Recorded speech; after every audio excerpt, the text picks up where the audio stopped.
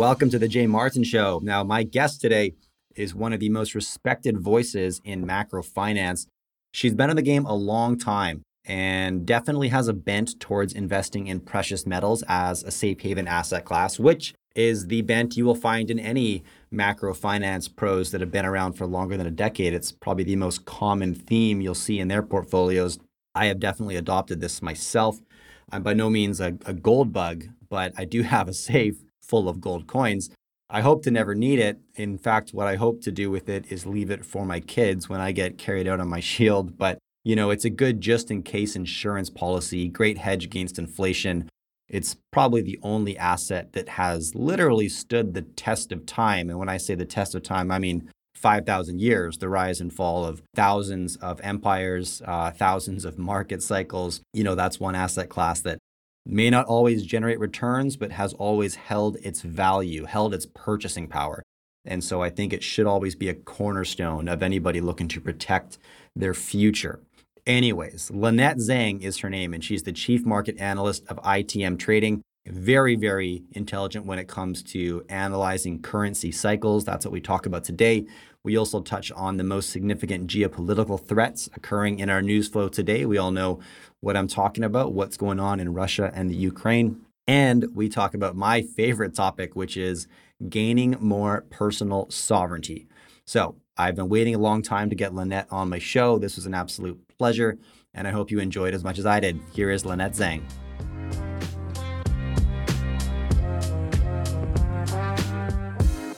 All right, what's up, guys? Jay Martin here, investor and CEO of Cambridge House, and I'm joined right now by Lynette Zang, the chief market analyst at ITM Trading.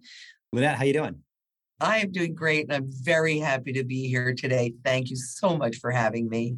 I'm really looking forward to this. I feel like I've wanted to talk to you for many years at this point, and so I've got like a web of directions I want to take this conversation. You're somebody that people look to as an expert in currency cycles, like we were just talking about before I hit record. You've got some very unique takes on geopolitical events, which I find very interesting, independent thoughts that I think are worth paying attention to. And you speak a lot and you do a lot on the thread of my favorite topic, which is hunting down personal sovereignty, right? And so we're going to talk about that too, and the importance of it, and why, from my perspective, it's not bad news that nobody has your back, because that puts you in the driver's seat. We'll get into that.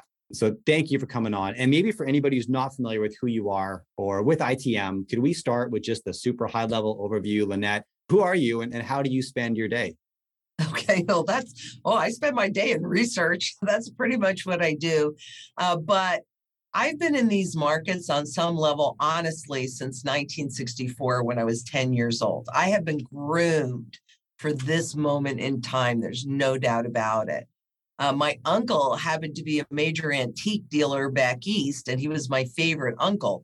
And so he taught me the trends of hard assets, right? And how they always roll from undervaluation to fair valuation to overvaluation to fair valuation to undervaluation.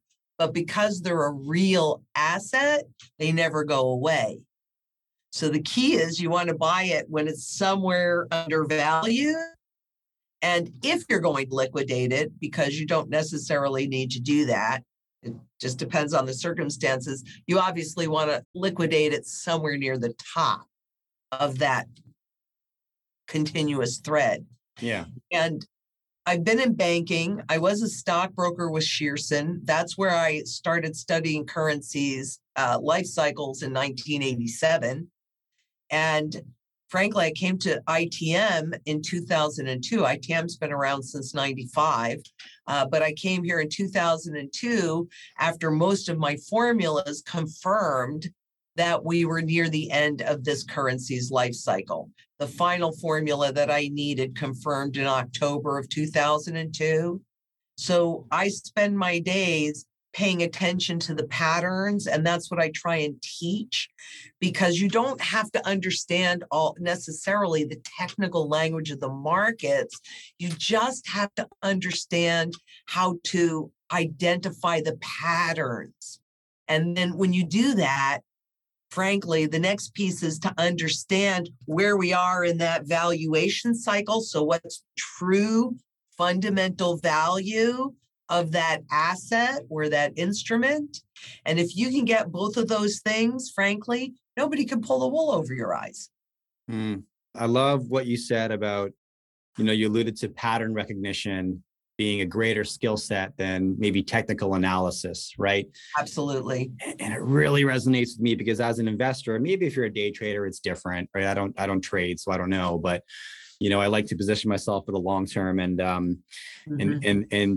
understanding cycles. And what I appreciate about some of the things I've heard you say is, you speak about the end of the currency cycle, right? This is the end of this currency's lifespan, right? But often when we hear this narrative, it's on the back of like a huge doom and gloom crash. There's fire in the YouTube thumbnail and it's Armageddon style, right?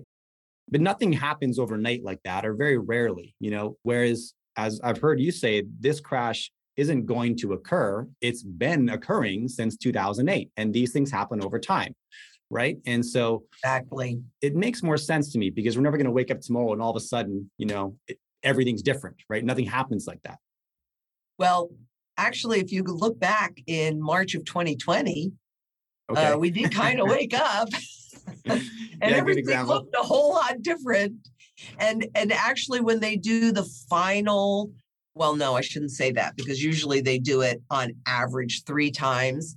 When they do the overnight revaluation, then frankly, you do wake up and it looks very different as anybody in Venezuela or Argentina or Israel or, there's so many countries, Cyprus, Greece. So it goes slow until it goes fast. Right. Yes. Right. So you've got to get prepared while it's going slower. And I think everybody can kind of feel with the inflation that's in the air these days. I was there in 1971. I lived through it and I was like a teenager, in my late teens. So I didn't really understand that in July when I had a $20 bill, it had some level of backing of gold. And in September of that same 1971, it had just debt backing. And it was now in the control of the central banks. I was too young to really understand that at that time. I wish I did, but, I didn't. But having lived through it, I know what it smells like and tastes like and feels like and looks like. And these are all repeatable patterns. So, 100% we're at the very end. Now, let's put this in context. How does the end of a currency cycle impact everyday consumers, retail investors like myself? How do you forecast the end of this currency cycle impacting the public?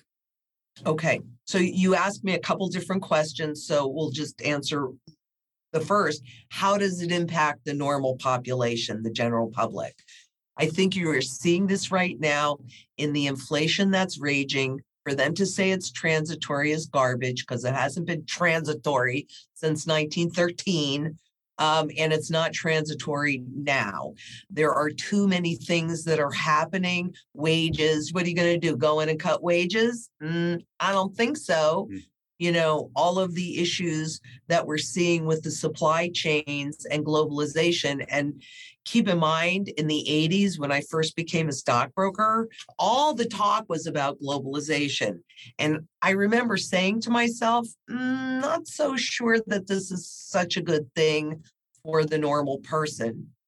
So the way that we feel it is in the empty shelves at the grocery store that we're still seeing, and in the inflation. Now, how that impacts markets, we have been taught that the only choices for investment are Wall Street products. So stocks, bonds, mutual funds, whatever.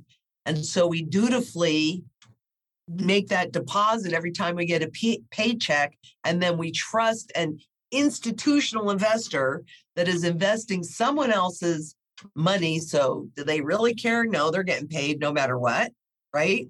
And their job is to do what Wall Street needs them to do. So invest in bonds when bonds are crashing. that makes a whole lot of sense. And in fact, it is the general public through those institutional investors that have picked up a lot of the bond slack. And I personally would not want to be in a bond in this environment. So the way that it impacts the market, since we've been taught that that's the only place to go, is you see the stock market go in melt up mode, which we've been in, right? And I don't really think that's over, but that's because they don't know what else to do. Okay. So even if you listen to the talking heads, what do they say? Well, let's rotate into this. But here's the problem. You can only convert that wealth into, in this country, dollars. So if the dollar has no value and nobody will accept it, then what do you have? A trillion times zero is zero. Sure. And that's the piece that people miss. And how much do you factor in the dollar's value relative to other currencies like the euro, et cetera? Because they're all in a race to the bottom, right? So it doesn't matter. Doesn't matter. No, all that is something to say, oh, look at this is the strong dollar. But baked into the very currency system is inflation. Because they knew, number one, governments could tax you without having to go through legislation. I mean, if you know that you're going to get higher taxes, you might complain, right? They don't want you to complain. They want you to comply. And for corporations, they want to be able to pay people less and less to work, other than those that are chosen few. And so nominal inflation causes that nominal confusion. So 1970, the average wage was about $9,500. But a family of four could live with one wage earner. Right. Now, I'm not saying they were super wealthy, but they could get by. Yeah. Today, I think the average wage is somewhere around, I don't know, 54, 58 grand. Sure. And on the outside, you go, well, I'd much rather have 58,000 than 9,500, except that it takes two wage earners and you're paycheck to paycheck at 100 grand. Right. And everybody that made up to 150,000 got stimulus checks. What does that tell you? What do you think, they want to be nice? Right. You know, it's because the currency is worth that much less. Mm-hmm.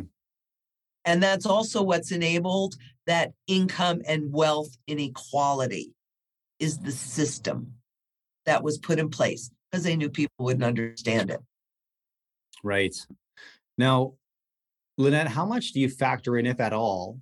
You know, if I do something like an exercise that I do somewhat regularly, like I'll pull up the front page of the Wall Street Journal and maybe Reuters and, you know, a handful of papers, and just watch the pinballing pendulum of headlines on a day over day basis, right? It's all very short term coverage. And it seems like most market news caters to traders, right? More so than anybody with an eye for cycles or patterns or anything more than a 1 month time horizon. So when you hear statements like, or, you know, the market obsessing over potential rate hikes in the near term, right? You're laughing at that. So perfect. So explain this to me, because we're so, I don't include myself in this, but the market is so reactive to these near-term news events and announcements from Jay Powell or whoever about things they might do, right?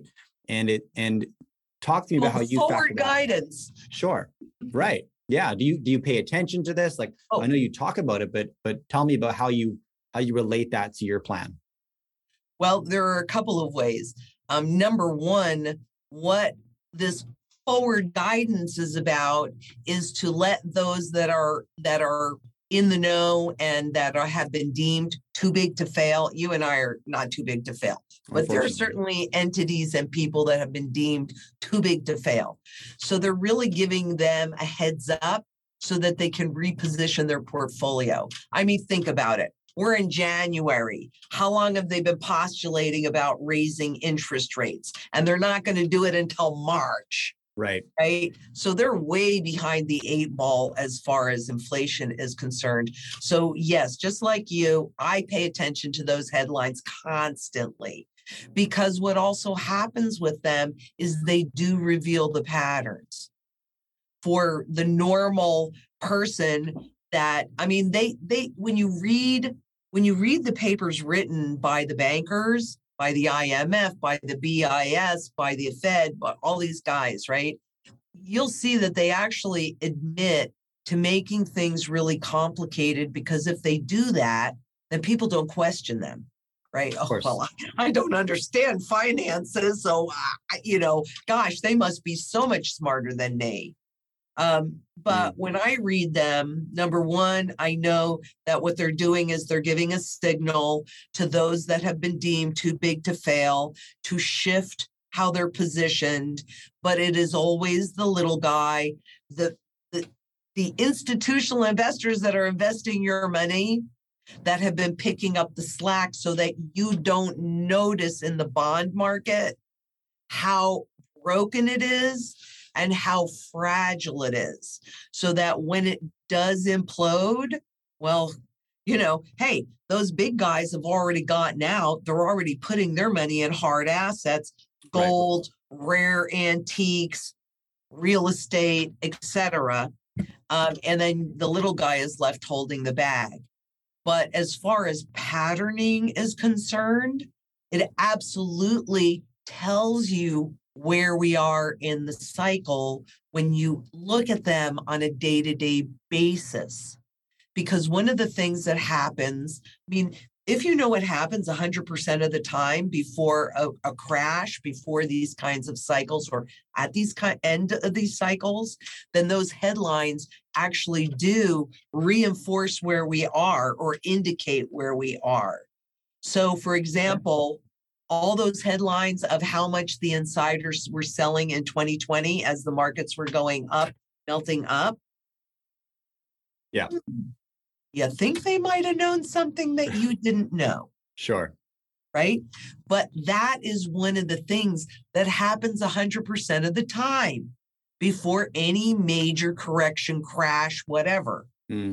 So that tells you, and I do really feel strongly that you should always do what the smartest guys on any given topic are doing for themselves. So again, that's pattern recognition. Right. And if you just go and do what they're doing for themselves, so they're selling their stocks and they're buying hard assets. Now, is that you should too? Is that what, is that what your network is doing, I suppose? I mean, the reason I started this YouTube channel is to interview people like you and find out what you're doing personally, right? So that then I could steal as many perspectives and plans as possible and implement the ones that work for me, right? And so is that what you're seeing in your network? Is it de-risking? 100 bazillion %. Interesting. Right. Yes. Right. It's so interesting. Maybe 2-3 weeks ago. So this was pretty recent. I came across an article, I think it was in the Financial Times, on the Chinese, the wealthy Chinese investors have stopped putting their money into real estate, which of course we know in China, there's problems around real estate. But instead, they've been buying hard assets like Rolex watches and gold and, things like that, rare collectibles. We had a conference call with one of our wholesalers maybe about a weekish ago, something like that. And we said, okay, so what are you seeing at the auctions? And he said that it's the higher end gold coins, the really high collectible numismatic coins, that were going so far above what was anticipated. So who can afford an $8 million coin? But somebody that's pretty wealthy, right? Right. And then I was talking just like 2 days ago to a very high-end antique dealer friend of mine. And he was just finishing up a show. And I said, so how did you do? And he goes, the best show I've ever had in 25 years. And his stuff is all museum quality. It's all at the highest level. Interesting. What does that tell you what the wealthy are doing? Yeah. It's a market I'm not super familiar with. It's interesting to hear you talk about it. I buy physical gold and silver. It's like too. I told you before I got 3 young kids. One of the first things I did when I had a bit of extra dough was fill a safe full of gold and silver, hide it away. And then it gives me a level of like psychological confidence, right? That you Exactly. got that insurance policy. But I've Exactly. never considered buying collectible coins. So would that relate more to like the art market, or how? Because where I would struggle is like, how do you value the asset? That is such a great question. Okay. So this is kind of how it works, just at a base level. You go into an auction, and on one table, there's 10 coins. And so there's 10 people at this auction. Everybody wants one. So wherever the bidding opens, that's what you get. But you have another table and there's one, and 10 people want it. So whoever is willing to pay the most ends up getting it. But then you've got 9 people that are going, oh man, I really wanted that coin. Sure. Right. So in a sense, so basically, that's how the collectible market works, because when you're doing things like bullion, so maybe new eagles, things like that, right? Yeah. Right. You're looking at the spot market. Do you really think that Wall Street spot market that can create as much gold that does not exist as they want to and control for virtually no money, millions and billions and trillions of dollars in physical, do you think that really reflects its true fundamental value? No, of course not. No, right? So the handy part is that on the lower end of the collectible market, that is frequently influenced by that, right? The bullion market is absolutely influenced by that. Sure. Yes. But the higher end of the market runs a combination, right? So you've got that gold itself is rare. Physical gold itself is rare. Anything that's physical, there's a finite amount of it, right? But when you're looking at, say, a pre-1933 coin, well, they melted down most of those. So that means that it's even more rare. So that's one thing about the collectible market. But here's what I learned from my Uncle Al. I remember we went to his house and he said, I was with my parents, and he said, come on, I want to show you guys something. So we go in a back bedroom and he had 2 tall floor safes. And he said to my parents, really, but I was there. And he said, he opened up the safes and he said, if anything should happen to me, Aunt Bertie will be well taken care of for the rest of her life with what's in these safes. And I turned around and looked, and you could not fit even one more pre-33 1-ounce gold coin in there. That's how stuffed they were. Now, at 10 years old, did I really comprehend what I was looking at? Of course I did not. Right. Right. And I didn't even know how much he had. Now, with hindsight, I could tell you he had at least 3 monster boxes in each safe. And in a monster box, there's 500 ounces. So that means that he had at least 3,000 ounces of gold in those safes when it was illegal to hold more than 5 ounces of gold. Unless Fascinating.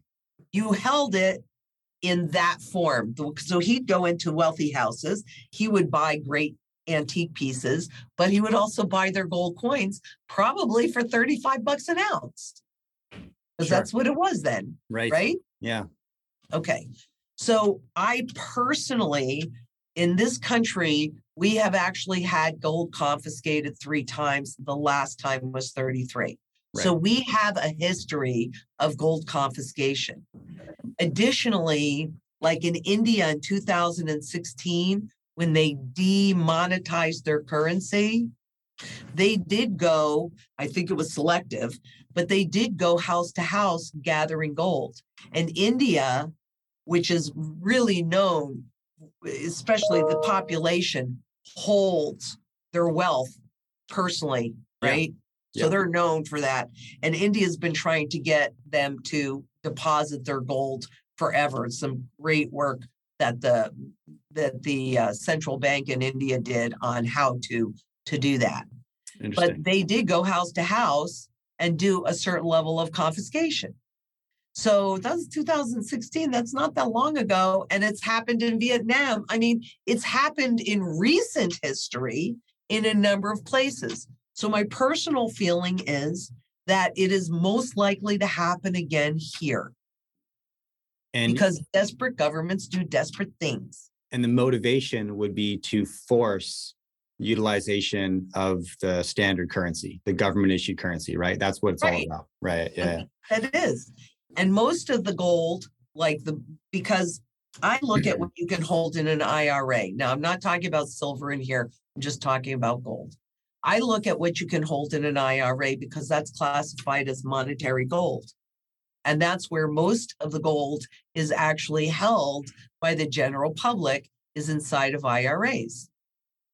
So if they were to do an overt confiscation, because inflation is a covert confiscation, price manipulation is a covert confiscation, right? So if they were to do an overt confiscation and say, turn in your gold, how easy would it be to do a big, huge sweep of the IRAs? Right. Yeah. Automatic. Yeah. Right. I mean, no trustees going to go, oh, government, you can't take it.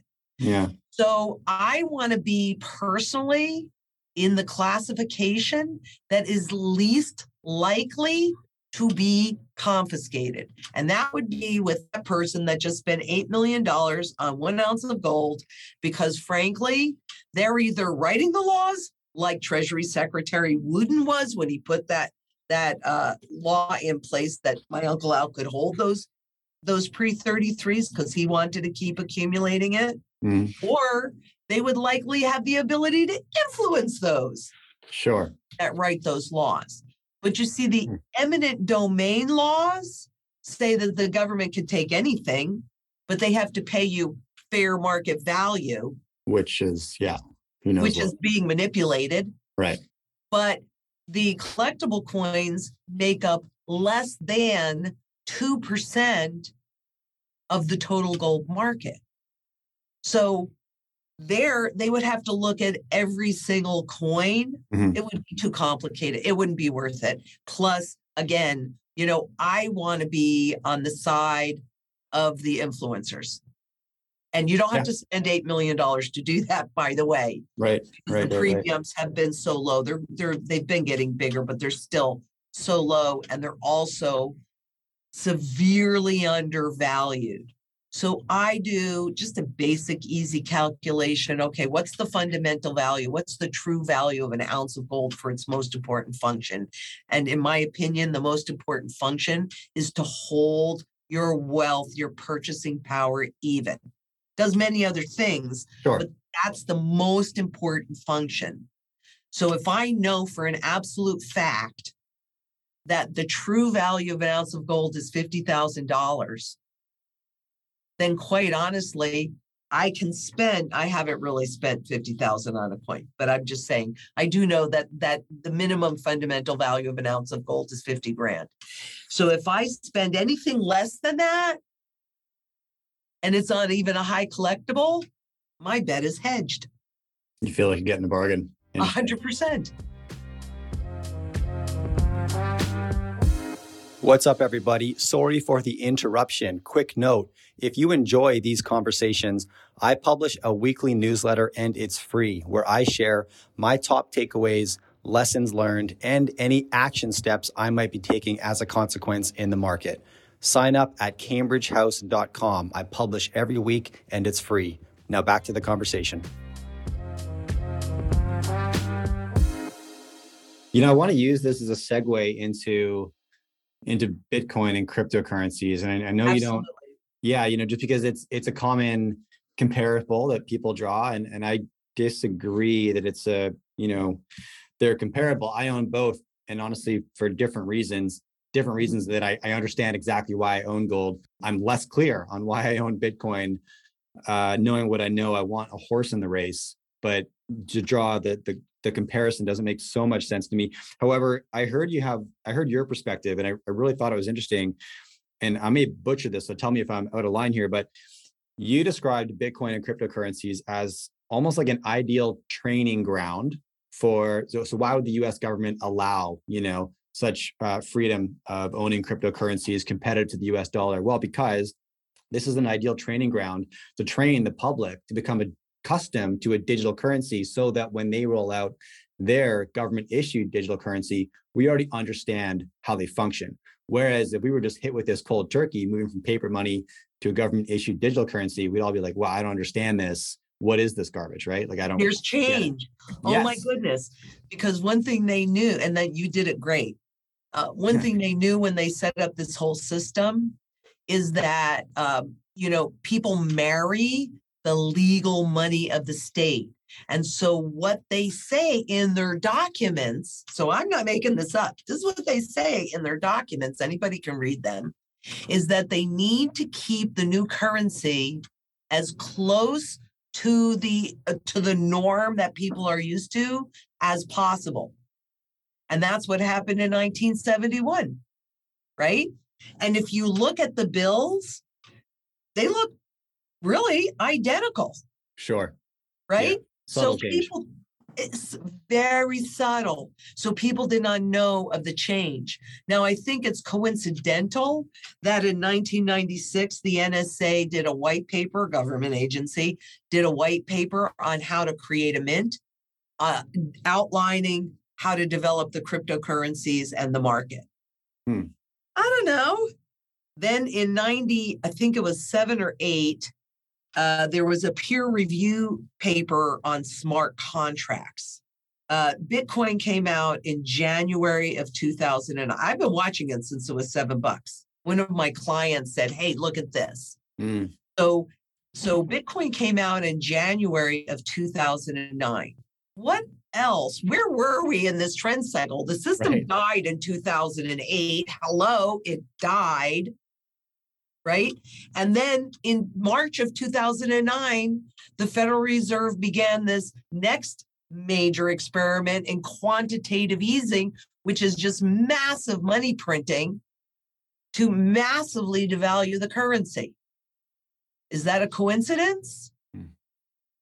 I don't really believe in coincidences, if you want to know the truth. So, yeah, that is my opinion of it. And I will say the people that buy the cryptocurrencies and the people that buy the gold have a very similar mindset. They're really unhappy with what they're seeing, and they want a decentralized private place to hold wealth. I get that, and I really do get that. But I don't think you're very private with Bitcoin, because what do you do? When you open an account, don't you have to give them your name, address, social security number? And they were supposed to not be able to, on the blockchain, that was supposed to be a permanent transaction. And yet recently, haven't we seen some money being clawed back by the government in Bitcoin from people that had taken it? Sure. So that means that's not really true, right? It's not immutable. They can claw it back. So it's not private. It is decentralized, except that it has to go over computer systems. Right. And the IMF did a piece, it was actually, when was it? It was like 2017, AC Chain tied, this is a new, bear with me here, I'm going back in my memory here for a second. Yeah. But they came out with a new cryptocurrency, and their currency was tied to Bitcoin and then went through these nodes. And one of the nodes was that it went through the IMF. Now, in another paper, and it converted into an SDR, right? So when it was matched with their coin was matched with Ethereum or Bitcoin, then it turned into an SDR. And it went through the IMF node. Now, they had a paper on the IMF had a paper on how every title to every asset would be held in digital form. And then it would be broken down into itty bitty pieces. And if you're holding all of your data and all of your wealth on a phone, which makes it super easy to spend. Yeah. And you are inspired to buy that boat, and you have equity in your house on your flipping phone, that will inspire you to spend your equity. 100%. And before you know it, you will own nothing and you will be happy. Have we heard those words? Yeah. Oh, yeah. 100%. Yeah. It's an interesting take. I mean, convenience absolutely increases spending. 100%. 100%. Yeah. Yeah. Pros and cons, right? The convenience of just dripping dollar cost averaging into an investment is, beneficial, right? And that's how I built my crypto holdings. I don't like I said, it's not a market I spend a lot of time analyzing, but I want a horse in the race. So in that case, I just dollar cost average into something because I'm not going to try to guess the price and all this stuff. Right. But it's a safe bet. But it works both ways. And oh my gosh, if you could link whatever equity you have and whatever assets to, and then directly transact off the back of that, imagine the rapid pace that people would actually own nothing. It's 100% very easy to see. Yeah. And they don't want to come in and take your stuff. They don't want to come in and make a big change, because then you notice and, you might go, no. Sure. Yeah. But if it is your choice, and remember, they employ the most brilliant minds in psychology. It's called perception management. And that was actually formalized by Reagan and Rupert Murdoch back in the 80s. So, I mean, the whole piece is getting you to volunteer your wealth, volunteer your work, volunteer everything, because then who do you blame, right?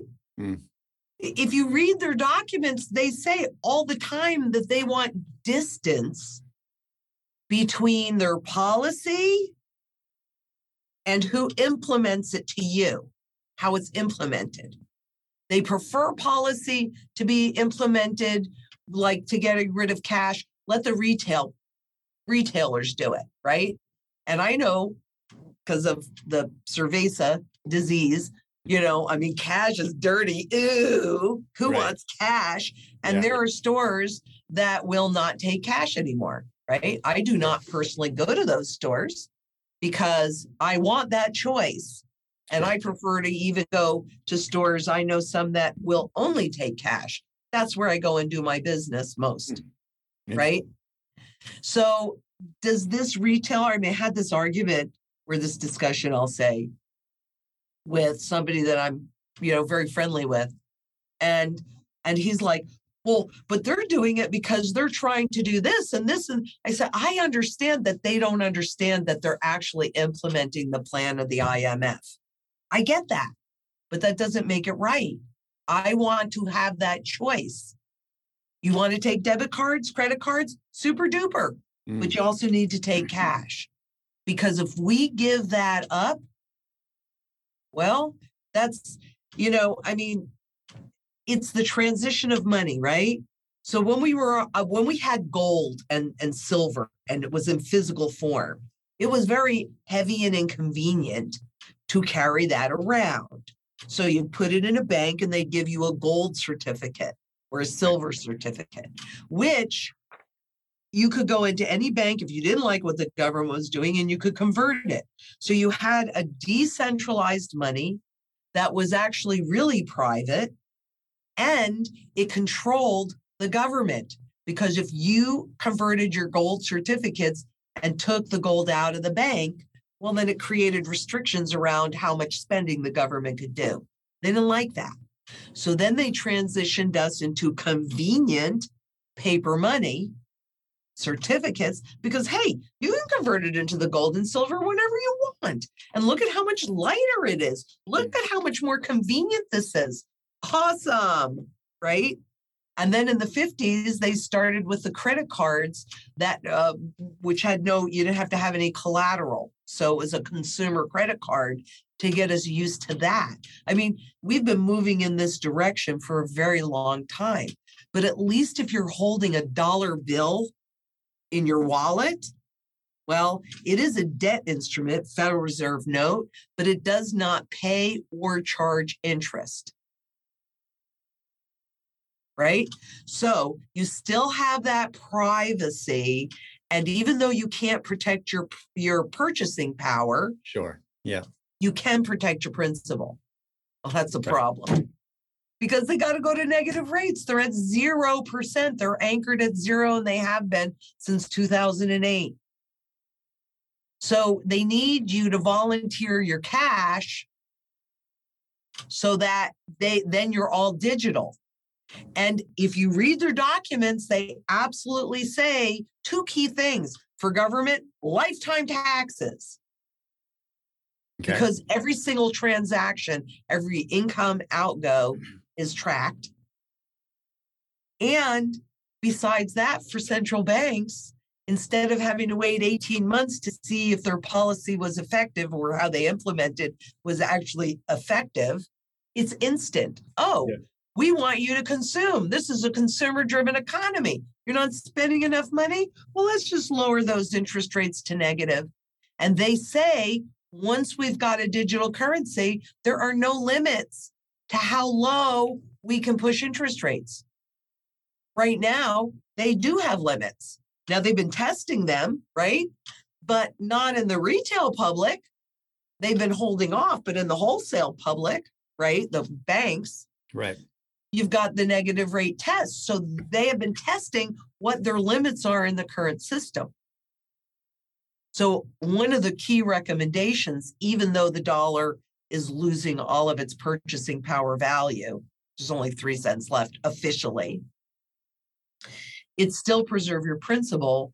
You go and get it out now, because what they've talked about is putting a chip in the new cash. They can't take cash away that abruptly because it's still used in too many transactions and we would know there was a change, right? They don't want us to know there's a change, but they could put a chip, and will put a chip in the new bills so that when they take us to negative rates, that cash responds the same way. So now you go to use that cash, and because of that chip, it shows, well, it's really only, it might be $1 bill, but it's only worth 55 cents or 25 cents, or depending upon how low they push the interest rates. So there's no getting away with it. When you take it out, when you deposit it, fees. And when you go to the retail store, one of the examples that they actually used, I mean, they did a great job at getting a lot of businesses not to want cash. But the example they used was, you go to a store and something, if you want to pay, I'm going to use my own example because it's easier. You go to Starbucks, you want a cup of coffee. If you use a debit card or a credit card, it's $5. Sure. And there's fees in there, right? If you use cash, it's $6. So what are you probably going to do? Use your debit or credit card. And all those fees flow to the banks because the banks are totally too big to fail. But that's transitioning too. I mean, it's just fascinating watching all of this. Yeah. Okay. I'm like honestly struggling to keep up here, Lynette. I feel like this is one of those interviews. Sorry. No, in the best way possible. In that, I'm just piling up notes that'll then have to do a bit of digging into afterwards. I didn't know about the potential to chip dollar bills. This is new to me. I hadn't heard this before. I'll send you the link so you can share it. It was 2000, and I think it was the 2000. There's like this whole little series. 2015. I will get that to you as soon as possible. I just have to get you the right ones. And maybe I'll just send you the whole series and let you dig through that. Awesome. It's really quite interesting. They laid out a whole 18-page plan, 18-piece plan on how to make this transition. And one of the things they said was, well, we know how to do it because we did it, in 1933 and 1971. We know how to do this. Yeah, they do. Right. Okay, I know we're bumping up against the clock, so a couple last minute things I want to throw at you. How serious are you taking the increasing headlines about potential war in Europe? Are you I'm taking them pretty seriously because that's another thing that always happens during currency transitions. right? Always. It's a distraction. Yes. So I'm actually taking it very seriously because central banks are between a rock and a hard place. I don't think what happened in March of 2020 was a coincidence either, because of what was already happening in the markets breakdown. So yes, I'm taking that very seriously. Therefore, would you? And I don't believe in coincidences, but it's convenient, therefore, that we've pulled out of the Middle East, right? It's almost like we're free agents, open, looking for a fight. We're looking for a fight for sure. We're Yeah, looking for a fight. interesting, and And that's a fresh headline right there, right? yeah, Yeah, you yeah. can't repurpose the same war for too many years. Well, exactly. It's been going on for, 20 years? Sure, And 18, yeah, interesting that we left all of that equipment there because that justifies ramping back up the printing presses. sure, sure.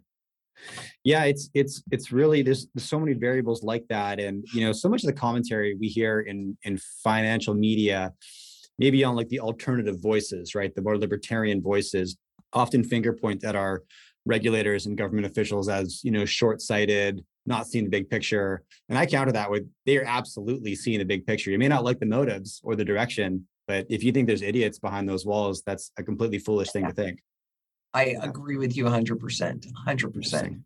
Okay. This is definitely, they knew it would take a long time. I mean, the big experiment is up until they installed the Federal Reserve in 1913. Then wars lasted a certain period of time, and central banks had a certain level of charter where they would then go away too, because it always ended up in hyperinflation. And this was the first time, though, because they never really tried to control inflation. It was just kind of a phenomenon that happened because they printed so much money to fund the war, et cetera. But when they installed the central bank, the big experiment was in them attempting to control the rate and speed of inflation by interest rates. That's really, I love how they always say we have the tools, but they never really explain what those tools are. They don't have the tools because we're anchored at zero. Because if they want to stimulate the economy, right, and create more inflation, then they drop interest rates down. More people borrow and spend. If inflation is running too hot so that you and I notice it, they raise interest rates up, and then that stops or slows down the borrowing and spending. But if you're anchored at zero, there's no place to go but negative, because the average that they would drop the rates were like 5.5, 5.75. Well, can we do that now? Right. No. Yeah. And the other thing is, really, I mean, you asked me this question earlier, so about raising the interest rates, right? First of all, the Fed has to do it now because of their credibility. They really can't not raise those interest rates in March, right? Sure. Now, they say that they're going to do maybe 4 interest rate hikes this year, right? Maybe 4. And they're going to come in with shock and awe at 0.5%. So right now, the rate that they control is what, 0.018 or something like that. So if they came in and did 4 0.5% interest rate increases, that would be just a little bit more than 2%, right? Yeah. Yeah. But official inflation is running at 7%. So if you don't have if you're making an investment and it's not paying you more than 7% if you buy the official inflation rate, right, then guess what? You're in negative territory, aren't you? 100%. Your real interest rate is absolutely negative. So they're behind the curve. They ain't going to get above the curve because there's no way they're going to raise interest rates well above 7%. And it's game over. Get into position. Food, water, energy, security, barterability, wealth preservation, community, and shelter. Get it done. And oh, by the way, did you know that the 20 and 30-year bond interest rates, the yield curve inverted in the 20 and 30-year treasuries? Not hearing that on talking media, are you? I want you to touch on the significance of that for me, Lynette. Oh, it's very significant. A yield curve inversion is when the shorter term interest rate pays more than the longer term interest rate. So why in the world would you loan anybody money for 30 years when you would get paid more to loan them money for 20 years? Because that's the yields that just inverted, the 20 and 30, and they always start out on the long end of the inversion, right? Yeah. So that just inverted it. I consider it an early warning sign because we've been hearing about how flat the yield curve is and how the Fed, if they start to push up interest rates, they're going to create a yield curve inversion, but it's already happened, right? It's not something we have to wait for. Yeah, the shorter yields, yes. The reason why that is significant is because a yield curve inversion foretells, usually by 12 to 18 months, the next recession. Well, a recession is deflation, right? Things go down. The stock market goes down. That's deflation. Whatever, real estate prices go down. That's deflation. A recession is deflation.